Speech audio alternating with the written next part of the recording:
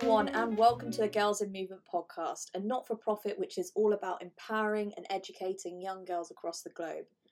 Now, words can't really describe my excitement for my guest today, so I'm going to play it a little bit cool and not embarrass myself. Now, our guest is best known for her incredible work on bringing stories from different parts of the world right to our screens at home. She's made over a whopping 80 documentaries and has been investigating stories for over 12 years, and I can safely say she's the UK's most celebrated journalist.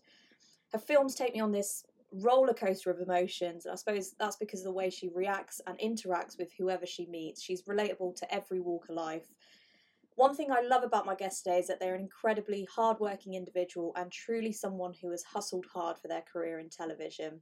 Now, today she's on the other side of the microphone and hopefully a little more relaxed than an interview on the front line.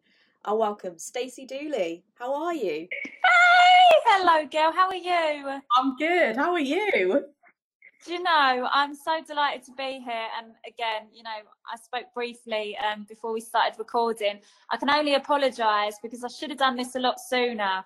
So thank you ever so much for being so patient and for having me. I really, really am grateful. Oh, I love it. I'm so excited that you're here and I'm so excited for this conversation.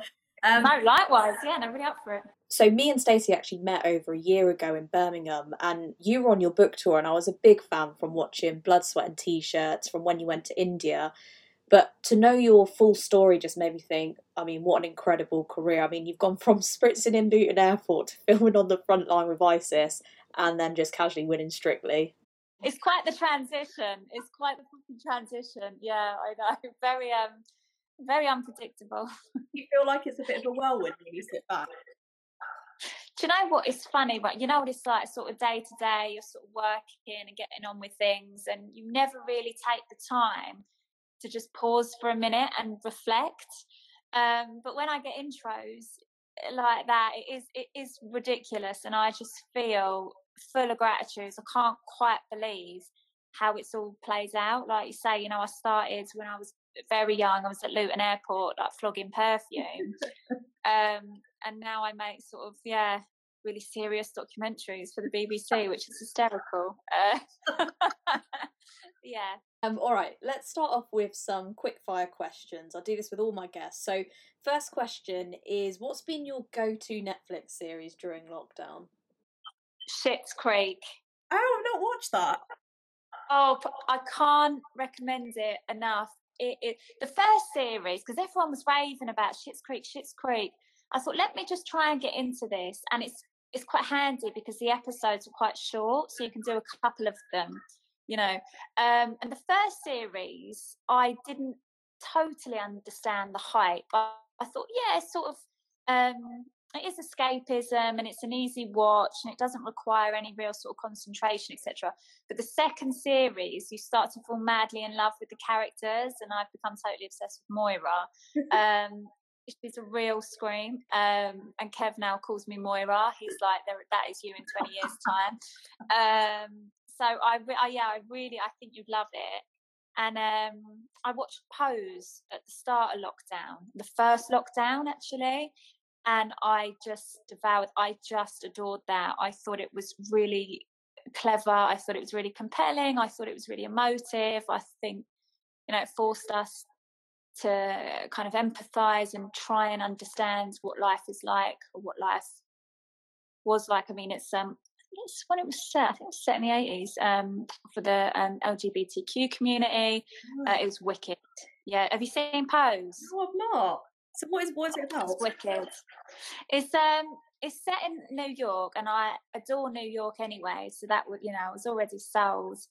But it's Billy Porter. It's Billy Porter's gig, and it just looks at really important topics in a really honest, candid way, and it's got loads of trans actors in it, and they are you fall madly in love. Oh, nice. With these characters, and it's it tells you a bit about the queer scene and their voguing. And I did a film years ago when I was in Detroit, and I went to some of these ballrooms. Oh, it was such a privilege. I loved it. It started at like 3 a.m. I finished like 8 a.m. But yeah, Pose and Schitt's Creek, I would say, Amazing. Give it a go. What's been the one thing you've cooked over lockdown where you thought, shit, I could give Nigella a run for her money? Oh gosh, not very much. I'm terrible in the kitchen. Do you know, I can't lie, I've been living off like beans and toast and Kievs. Love it. I'm the only person in the UK who wasn't baking banana breads. I'm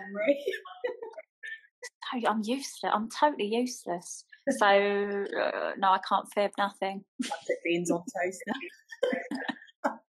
And what's been the one thing you've learned about yourself in lockdown?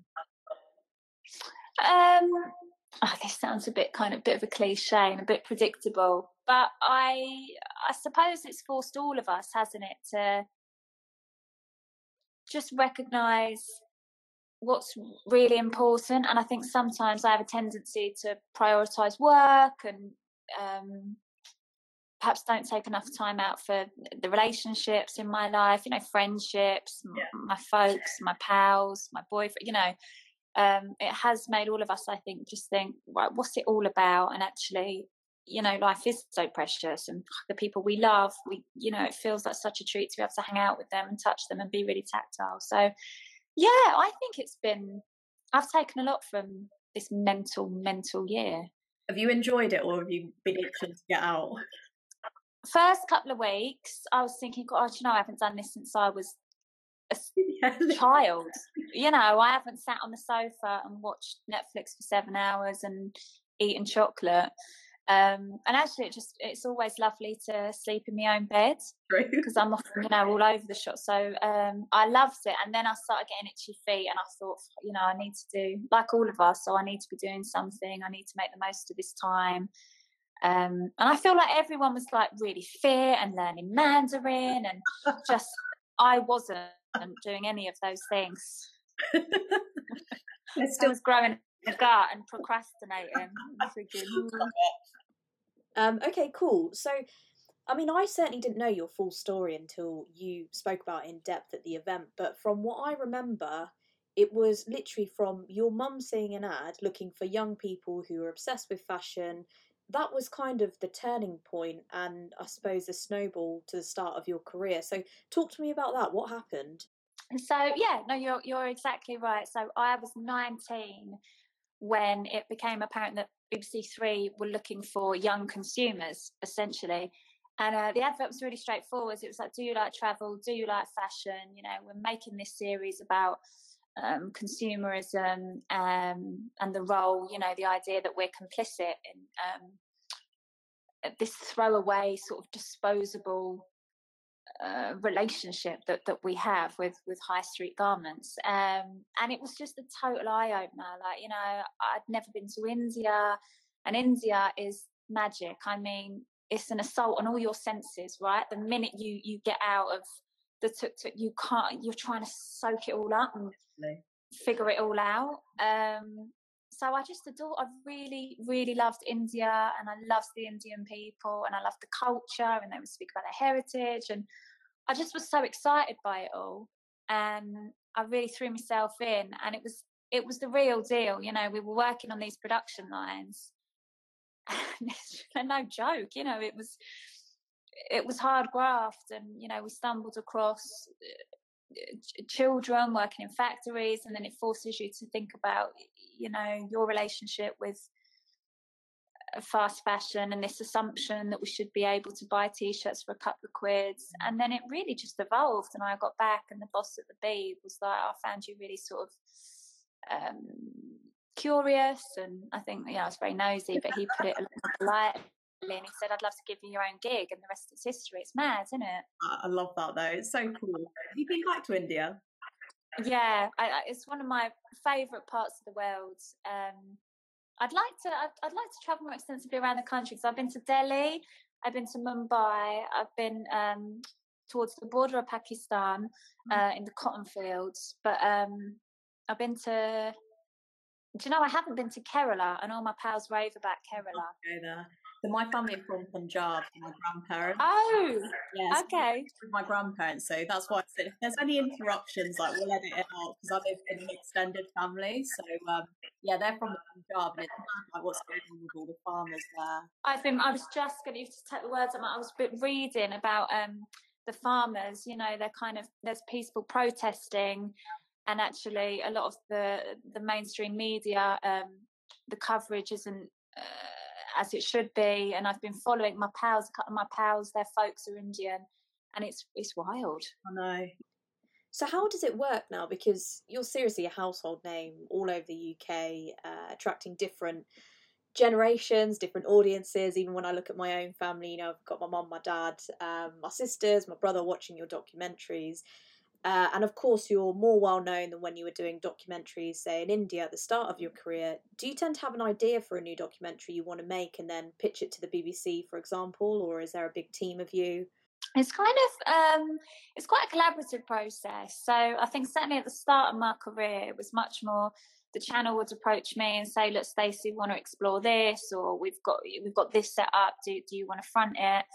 And then I think it just evolves quite naturally, and I think you become more desperate to be involved editorially, and you want that rapport with your contributors before you start filming. So you go on the recce's, and then you understand what's involved in the edit, and you're sort of learning, sort of trying to familiarize yourself with the camera. So yeah, I've been doing it for over a decade now. So I now kind of, you know, you'll be reading through an article or you'll stumble across someone and you'll think, God, they are just fascinating. And then you can write treatments and you can pitch to the channel. And there's directors that you really love. And so you sort of ask them if they'd be up for it. So it's sort of there's a bit more back and forth now than there was at the start. Is there a bit of the process that you love? Like the editing must be fun, like putting it together and looking at it. Which actually, I'm just shit in the edit. I'm not great in the edit. And I think it's really difficult to be completely neutral and completely objective when you're trying to edit yourself, because I think there's a temptation to pick the bits where you sound a bit smart, or I really, you know, or you think, God, it took us ages to get that scene, and you know, we spent 18 hours traveling up to, but you can't be precious at all. So I don't ever edit stuff that I'm a part of. I really enjoy the research, actually, and I really enjoy the filming. I love filming actuality. Love it. I love it when it's all unfolding and you don't really know what's going to happen. Voiceover I hate. I don't enjoy voiceover at all. I think I've got these dulcet tones. I think, oh, I'm so sorry. I can only apologise to the British public. No, it's fine. We love it. Have you got any advice for like kids who obviously you started young, but anyone who's young who wants to go into the industry? Do you know, I think it's much easier actually now than it was, arguably, than it was when I started. So I took part when, you know, YouTube hadn't really taken off in the way that it exists now. Instagram wasn't a thing. I think we were all still on like Facebook and MySpace, because I sound geriatric, don't I? So I think it's much easier to have a platform and make the most of the fact that, you know, we all have a camera and we all have the ability to talk about things that excite us or things that we feel passionate about. And I think there's an appetite. I think we want to hear from people who have got something authentic to say. I think we've seen that now. You know, lots of people who are household names started off in their bedrooms. True. Yeah. So, Girls in Movement is all about empowering and educating young girls in schools across India and hopefully one day globally. And the documentary you filmed in Iraq with the Yazidi girls, I mean, they were young girls but acted like incredible, fearless women. How did that start? Because I can't imagine going to Iraq is high up on anyone's list. You know, I've been to Iraq 3 times now. So I've been to Iraq 3 times. I've been to Syria. Iraq is beautiful, and I instantly fell in love with the Yazidi girls. So I don't know how much you know about what happened in 2014, but IS had really gathered momentum, and they were desperate to kind of champion this so-called caliphate, and they targeted the Yazidi community in a place. There's an area called Sinjar, and systematically raped the women and massacred the men. I mean, it was the most horrific. It was just, it was barbaric. And I had heard about this, but I hadn't heard enough.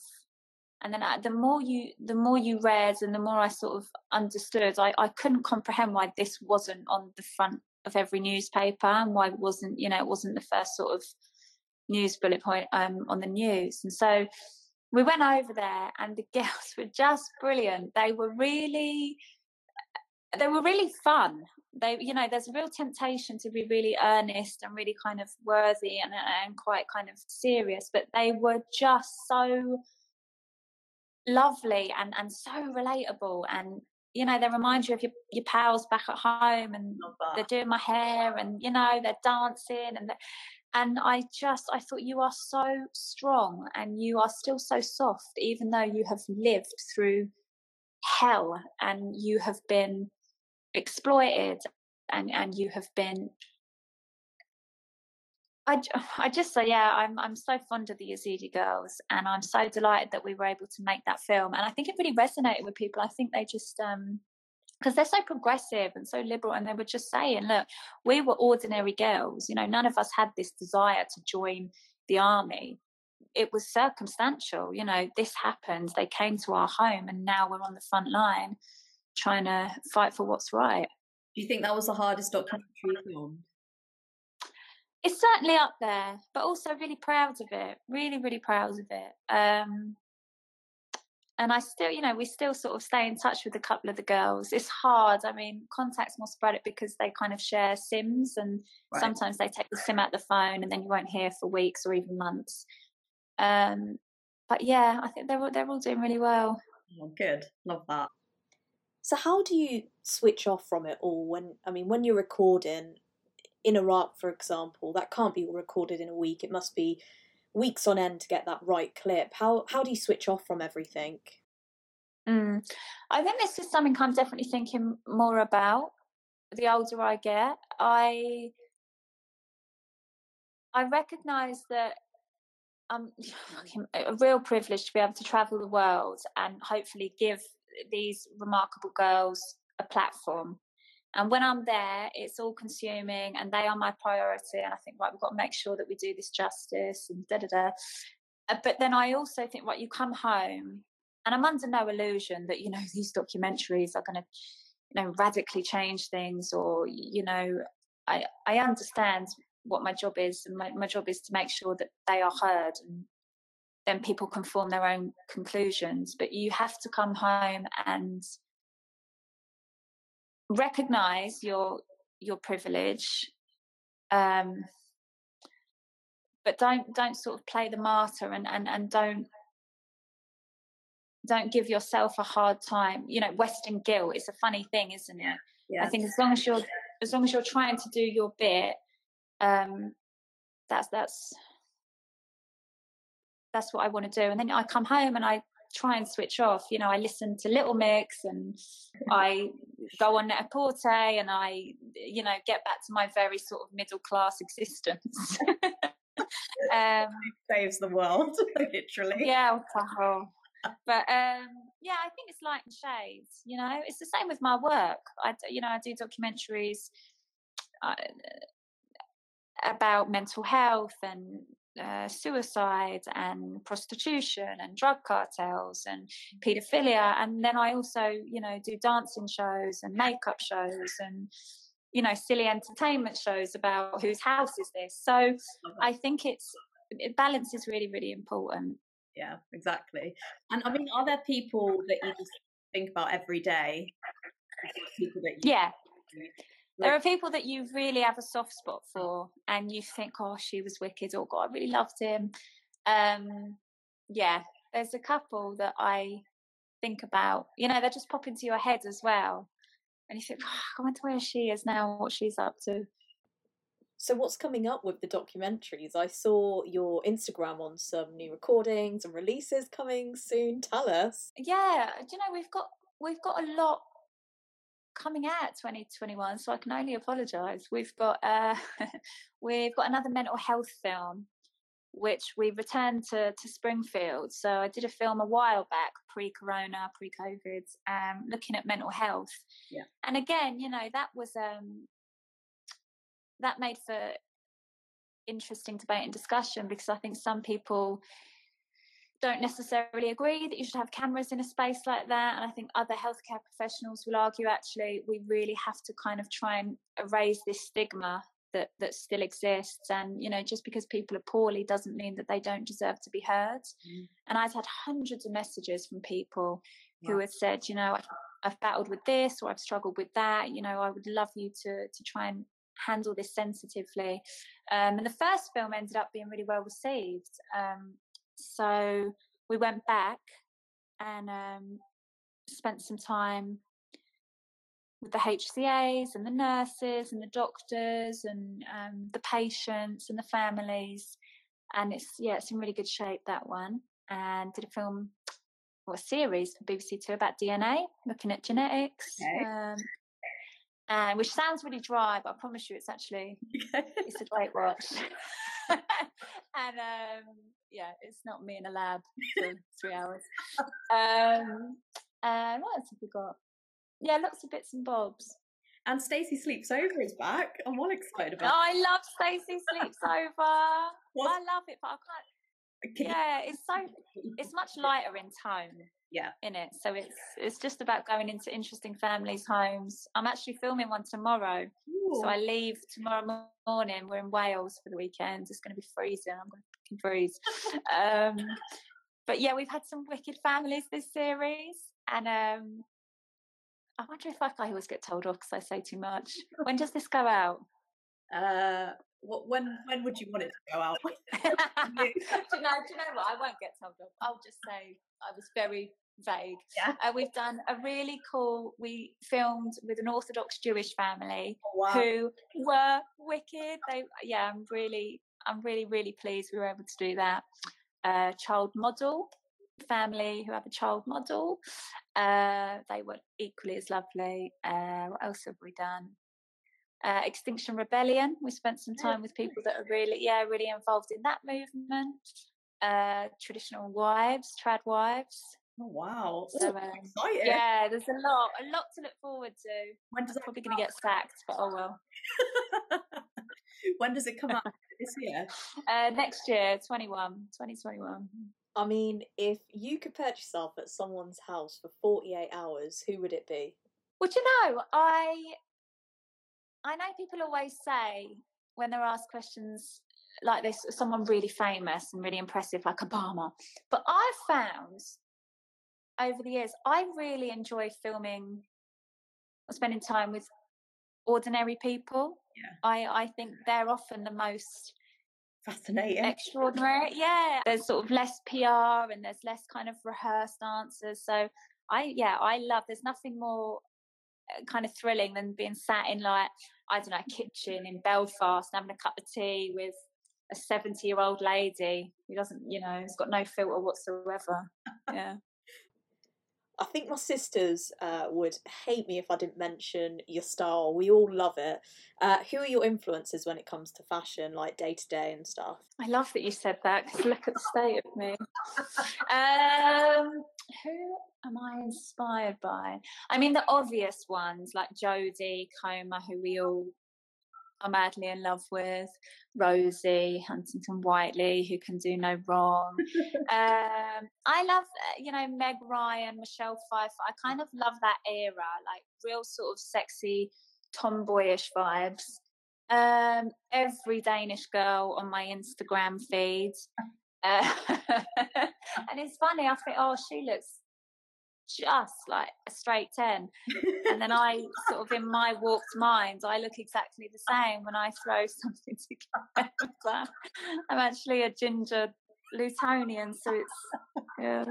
I promise you don't look like that. On your Instagram, you look great. Don't worry. Carefully curated. I've just got in actually from work, and I've had a delivery from. I've been trying to rent pieces. Oh, okay. So I'm trying to sort of be a bit more sustainable. So yeah, there's a couple of dresses upstairs that I'm going to try on. Where I think I'm going, I don't know. Wearing a dress to Wales. Cry over pose. My frock. Have you got any small business brands which you're like your go-to? Yeah, I have actually. Well, it's funny, I've just mentioned. So By Rotation are really great. Okay. So she's lovely. She, the founder, she rotates pieces, and they've got like really high-end pieces, and then some that are a bit more affordable. There's another one, HURR, her. That's where those dresses upstairs are from.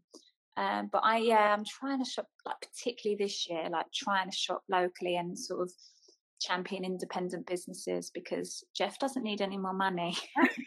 I think he's set. He's all right, yeah. So what's the plans for 2021 though? So obviously we've got Space Sweeps Over, documentary, anything else?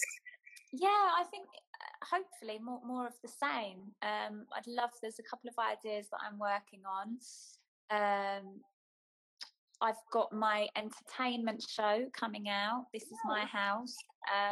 That's what I was filming today, actually. Oh, nice. Yeah, it's just so fun. It's like, yeah, it's really kind of frivolous. You go into someone's house and there's one genuine homeowner and then 3 actors, and you've got to try and suss out whose house it is. But you know what? It does kind of force you to reflect and think about sort of unconscious biases that you might have. Yeah. You know what I mean? Like, we sort of all do it, don't we? Yeah. We think, oh, would she live in a place like this, or what does she do for a living, or would he have this? So yeah, it's really good fun. Oh, exciting. Is that out this year as well, or next year? That's next year. Everything's out next year. And my final question that I love asking all my guests is, if you could give your younger self any advice, what would it be? Oh wow. I would say don't cave into the temptation to conform. Particularly if you're kind of infiltrating a space that doesn't represent you necessarily. Well, you know, very, very early on when I started doing documentaries at the Beeb, I've said this before, it was very white, very middle class, particularly current affairs. Okay. And that can feel a bit overwhelming and a bit daunting. Of, fuck, well, you know, do I belong here? But yeah, just sort of your USP is you, isn't it? And I remember a really great guy who's a bit like a mentor to me saying, look, just, you know, we've asked you to do this because we like what you're going to bring to it. There's thousands of journalists that have, you know, studied in certain universities that we could approach. So that was, I'm really delighted. I'm really pleased he said that to me, because it sort of stuck in my mind. And just be yeah. Yeah, and it's so, you know, it's such an obvious thing to say, but actually it really works. So amazing. Stacey, thank you so much. I've loved Oh, my pleasure. My pleasure. And really good luck with everything. Oh. Best of luck. Brilliant. Thank you so much.